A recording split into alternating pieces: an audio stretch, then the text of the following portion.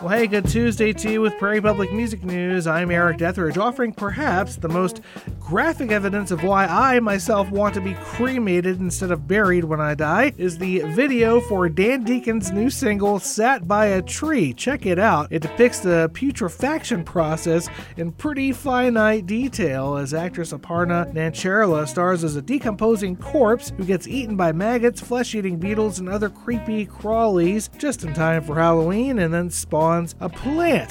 The Circle of Life theme. I get it. The Baltimore experimental electronic artist known for his dance parties and blippy, kinetic sound is readying his first proper album since 2015, Mystic Familiar. After doing soundtrack work and guesting on other people's albums, Dan Deacon says while his music is typically upbeat, death has always been a recurring theme in his lyrics.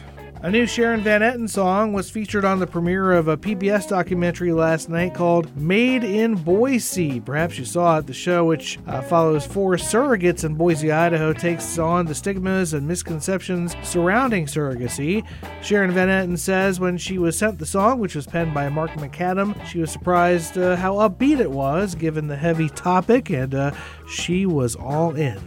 Well, in the era that brought us lots of spandex and synthesizers, bands who dressed and played more organically stood out on MTV. Think Dexy's Midnight Runners with their overalls and banjos, and the Stray Cats. They sported pompadours and wore leather, kind of out of step with the trends of the day. Lee Rocker of the Stray Cats, whose upright bass slapping turned into platinum success for the band, has a new one-off single that pays tribute to the instrument that helped propel him. Doghouse Shuffle refers to a nickname for the upright bass and some of his upright heroes, including Elvis Presley's Bill Black, Willie Dixon, Fred Maddox, the Tennessee Three's Marshall Grant, Carl Perkins' brother Clayton Perkins, and Al Rex of Bill Haley in his Comets.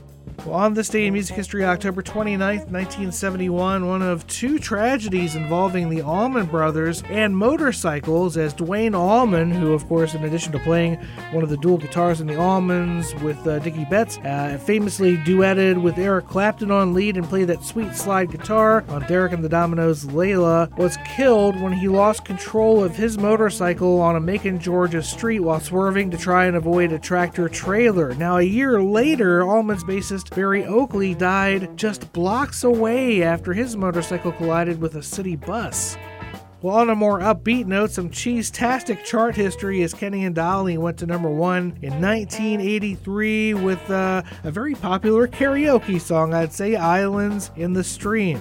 And speaking of earworms, in 2003, a study showed that there are some songs you can't get out of your head no matter how hard you try because they create a brain itch that can only be scratched by repeating the tune over and over again. I had that problem with a Billy Joel song.